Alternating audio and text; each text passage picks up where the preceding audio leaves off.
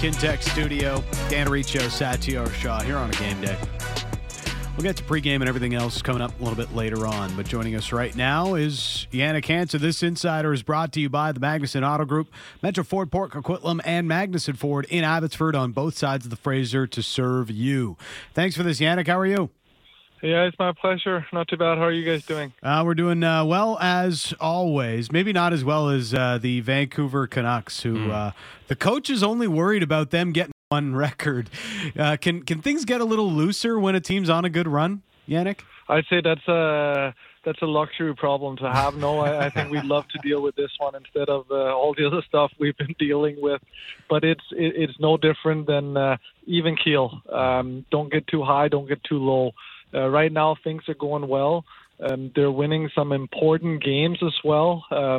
Some of them are outside of the division, of course, but the Nashville, St. Louis, those are teams that could very well end up in that playoff picture, the wild card spot. It's nice to get those wins in early, and now they won't get a chance to do that later in the season. So again, they've been winning some important games. They've been getting points in games that you wouldn't expect them. Games they hadn't done in the past. The Rangers game is an obvious one where it's back to back. I know it's at home and all these things, but it's one of those where it's almost a write-off. And they found a way, and now you're sitting here and hey, maybe they should have gotten two. So it's a lot of positives right now that are surrounding the team, and it's good. Well, the Canucks are on a run now where they've picked up points in 5 straight games. And obviously that game in Nashville, they didn't love how they played. The coach wasn't happy with their performance. I think the test against the San Jose Sharks would be, is that kind of the game they kind of rectified despite winning and they learned their lesson? Or is it a trend towards, hey, you play a little loose towards the end of a run and all of a sudden you pay for it? Yeah, you wanna be careful because you look at that standing and you look at San Jose and it's not pretty. But it's a game you can't afford to take lightly, throw away, if you will. Get the 2 points, get out of there, and then move on. Because again, we saw how the margins for team making the playoff or not, a lot of times it's a couple of points, 3 or 4 here and there, and those are the ones you don't want to have left out. Like we just talked about the Rangers point they scrape up there. Now we're getting into a game where you're expecting them to do it, so make sure you take care of business and then move on. And it's not easy to play a team that haven't won yet, that are historically terrible start to a season. And again, you don't want to be that first team that give them that win either. So it's there's a couple of things that plays in when you play games like that. Should be some money on the board to just win the games.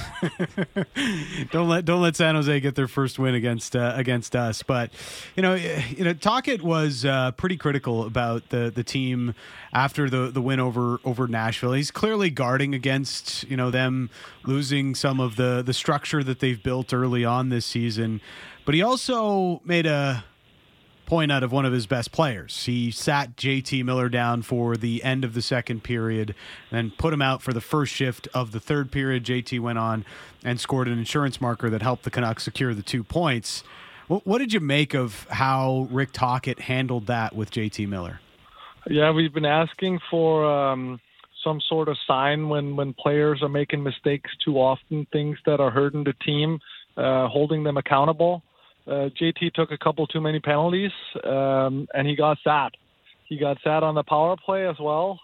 They found a way to score without him.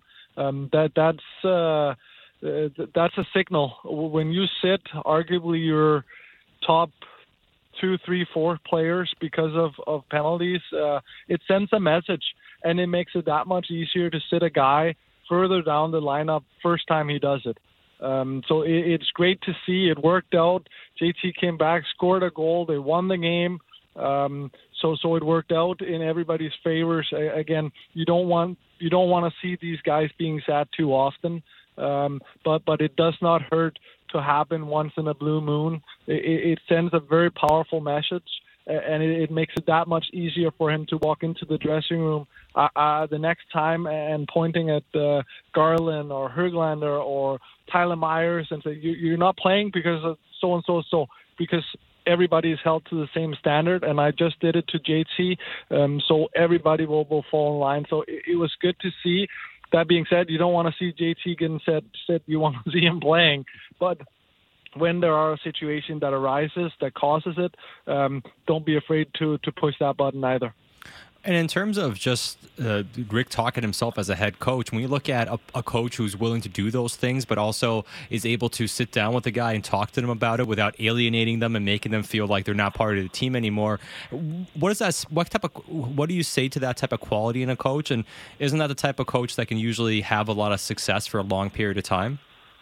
Yeah, sometimes that's where the actions come in. JT gets set. I don't know if any conversation is happening in the bench or in between periods, or you're just not going out right now. But then again, when he puts him out again in the beginning of the next period, then you know, okay, I'm back, and my leash is a little bit shorter, but this is what is okay and this is what aren't okay. I'm sure they probably had a conversation the following day, probably some video and showing, hey, this is why. And again, the same conversation we're having here. We got to hold each other to a higher standard, and something like this happens when I'll limit ice time. And then again, as a player, you're okay with that. And like I said, he was right back out there in his normal spot and all these things. But again, it can be taken away, which we haven't seen up to this point for the last long time. Yeah, and I think. JT mentioned it at post game. I got a little too hot. I needed a timeout. I needed to sit down and cool off a little bit. So he took it in stride as well to a certain extent. But it's just for him as a player. We've talked about it so much with JT. I also feel like Tocchet kind of has to keep him in the right mindset, because he's so important to this team, and the way he's played for the first 8 games prior to that Nashville game is a big reason why the Canucks are off to this great start. He has to keep JT playing like that and not be more of the temper tantrum JT that we saw at the start of last season. Yeah, it's a fine balance, because you need that temper to play as well. It just can't cross that line. So sorry. Emotional and shows it and plays with it, but are so good when it's done on that fine line. So again, you're juggling players like him a little bit different than a lot of other players, because of the importance and because of the intangibles that they bring. And again, like you said, you do not want to alienate a JT Miller in any way. I don't think that would be an issue either. He's a big boy. He is. It's not the first time he's been told that you're sitting now and you're not playing. That being said, when you're a go-to guy on a team, it is hard to be stable to the bench, even if it's only for half a period or however long it was. It does hurt your pride a little bit. What it should do is you come back with a fire in your belly and prove that hey, this was a mistake. Don't ever do that again, and I won't let you sit me again. And then the message was heard, the button was pushed, and you can move forward from there. As long as it's not a repetitive message that have to be delivered and a benching again in a couple of games, that's where these issues can kind of arise. As far as how the team is playing, we've been talking about this, since the first game of the season, and they were so great, obviously, against Edmonton to start everything off. But now we've had 9 games so far, and there's more to go. But are you seeing enough from their game that, not that they're going to sustain winning 75% of their points like they have so far, but do you see enough improvements in how they play and how they're trying to build an identity that this could work? Like I said, when we started talking here a couple of weeks ago, it's a good team. It's a good team. They need a lot of things to go right for them. We're still healthy. That needs to still happen. The depth aren't there to sustain serious injuries on this team. But this seems like they have found a way to limit the tire fires that we saw in the past, the multiple opportunities, the too many high scoring chances in the teens against that you can't defend yourself against. So they seem to have cleaned that up. Now, is it sustainable at this pace? No, of course not, because you're not. Then you're gonna start talking about top of the league. But again, regress a little bit and keep winning these important games. I see no reason why they couldn't continue with that. How often during a season does a team just like not have it? And like, would you have a sense that is about to be a flat performance? No, it's kind of hard to kind of gauge because again, you never think it's that. It kind of happens more time on the road because of travel, tired, fatigue, too many games in a short span, and all these things. But what can happen as well when you have success is you start taking a little bit for granted. So all these little things we did when we started winning, we don't cheat on it, but maybe they don't get done as thorough anymore, and we're winning anyway, so we get by a little bit easier. We relax a little bit, saving our body a little bit because it's a long year. We're still winning, and all of a sudden this has transpired over a couple of games, and now our game has actually suffered a little bit because of it, because you keep taking the foot off the pedal just a little bit. You can't play 82 games at 100%. But again, a 90% for good teams is enough to get you where you need to be. The problem becomes when you start going at 87, 86, 83, 80%, and now we start venturing into territory where you just can't win games anymore consistently, and then it's hard to flip that switch.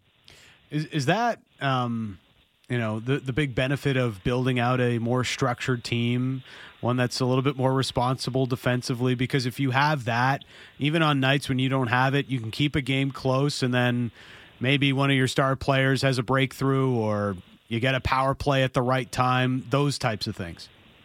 Structure and systems can take care of a lot of issues, and will win you a lot of those tight games, especially on the road when you don't really feel like it. And all you really need is a power play or a thing to go right, and we don't need to go out and score 4 or 5 goals in order to win a game. That's where structure and system comes in. That's what will get you the 82 games.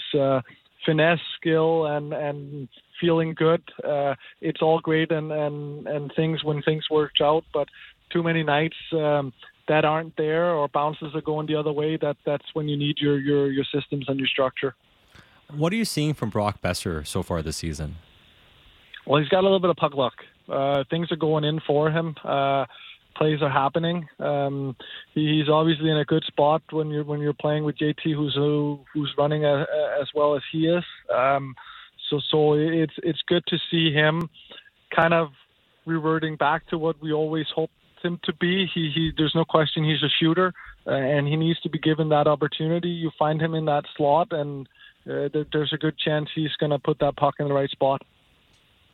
With Brock, I've noticed him be a little bit heavier along the walls and winning more puck battles. He's never going to be the fastest guy, but it's got to be an area where he can have more success to kind of overcome some of his speed deficiencies. Yeah, he needs to be put in a situation where he can succeed. He like you said, he's not carrying the puck flashy. He's got a phenomenal shot. He's good in that slot area in tight. So you give him the puck, he will score more often than not. But again, you need guys around him that knows how to find him and work off of him, and again mask some of his deficiencies, the speed and all that stuff. So again, they seem to have found a good line there that are clicking, that are producing, and then when that's happening, the mistakes and the flaws in the individual players kind of gets put on a back burner because you don't notice it as much when they're having that kind of success as they're having. So Rick Tocchet, it seems like after Chris Brockman, game, whether it's good or bad, he's talking about the neutral zone, or he makes mention of the neutral zone. And if they've had a good game, well, we were good in the neutral zone. If it was bad like the other night, or he didn't like it like the other night against Nashville, we weren't that good through the neutral zone. What do you think he means when a coach is talking about how a team plays through the neutral zone? Well, when you're easy to play against in the neutral zone, most of the time it means you're not getting in, you're not creating offense. And on the other way, teams are getting in on easy. You're giving up odd man rushes. You're giving up scoring opportunities. You're getting hemmed in because of it. So the neutral zone, it is neutral and you want to get through it and buy it as quick as possible.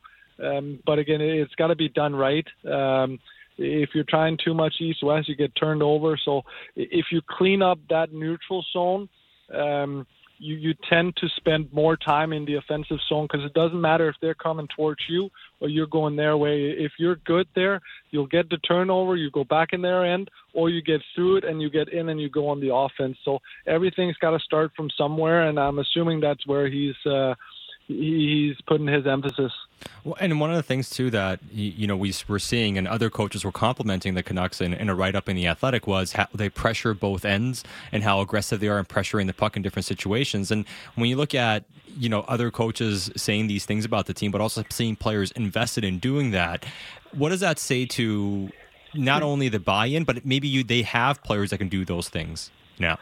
Yeah, that's kind of where you want to get to. You want to be hard to play against, and for you to be hard to play against, you have to be aggressive. We always talk about, these players are so fast, you want to play with speed. Well, one way to play with speed is also without the puck, and you can do that by putting a lot of pressure on the puck carriers.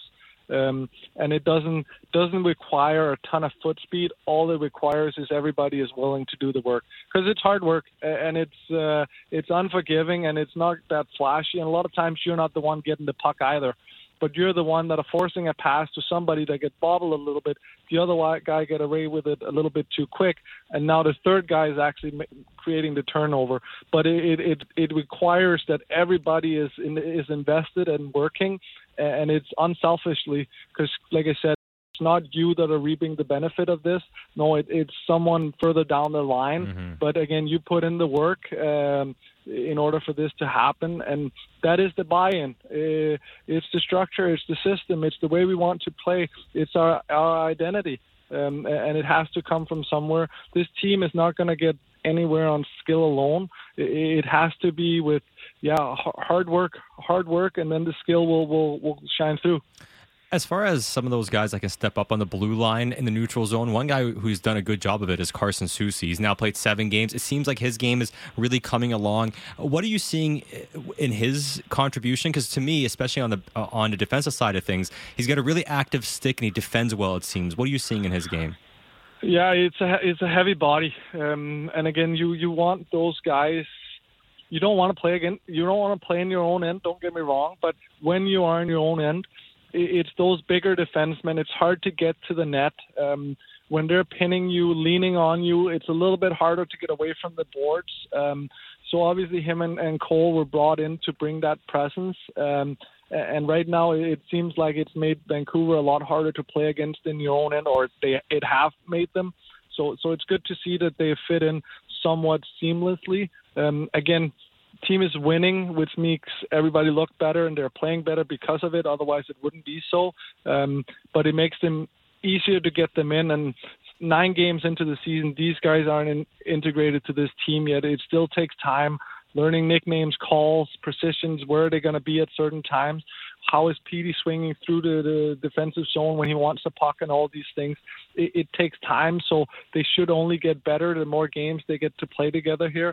But so far, they've done a good job defensively, and I'm sure those 2 guys are a big reason as to why Vancouver's hard to play against defensively right now.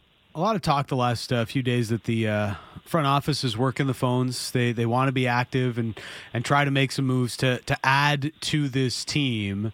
It is still just 9 games, but I also feel Jim Rutherford and Patrick Allvin probably have a good idea of where they need to upgrade if they are going to help this team along to get into the postseason this year. Yeah, I'm sure that plan is it, but again, it's easier said than done, man. The salary cap is just handcuffing everybody, and it's not just here in Vancouver. You're hearing these. If you tune into any other radio station, it's the same story that are being spilled there as well. If only we could move this contract and bring something in, and that is all we need. It's no difference. It's the parity in the league. It is what it is, and if you make a move now, it will most likely be a lateral move. You'll move out a contract you're not too happy about, and you'll receive a player somebody else is not too happy about, and then you hope that player will figure it out when he comes to you.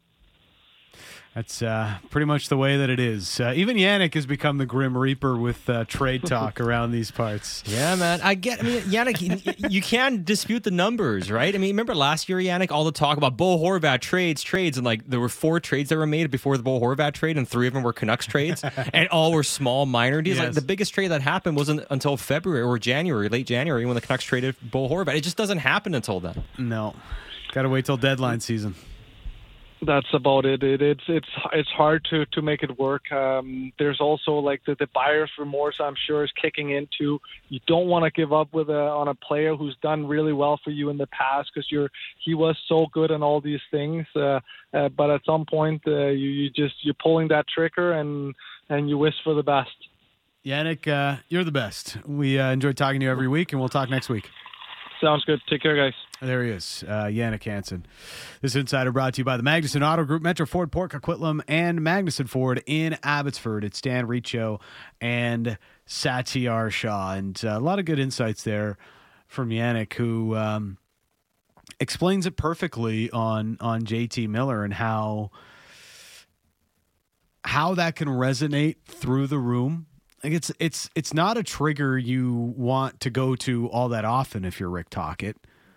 But if you do it once and it works as well as it did the other night, I can't see how it doesn't send a message through the room. And there's a former player saying, yeah, it would. It should send a message through the room. It absolutely should. And I think it has in terms of what we saw from JT. And I think it's one of those things that it grabs everyone's attention. I mean, you ask Jannik about it. If you ask any other former player about it, they'll say the same thing. Like, it's like everyone's on notice now. Yeah. And the thing we all have to wait and see about, and I feel pretty confident in, and we mentioned this on the show yesterday, that Rick Tocchet, I have confidence in him as a coach and his emotional stability and being able to handle these things with guys and not making it adversarial, because he's still able to work with them and able to impart a message without any acrimony.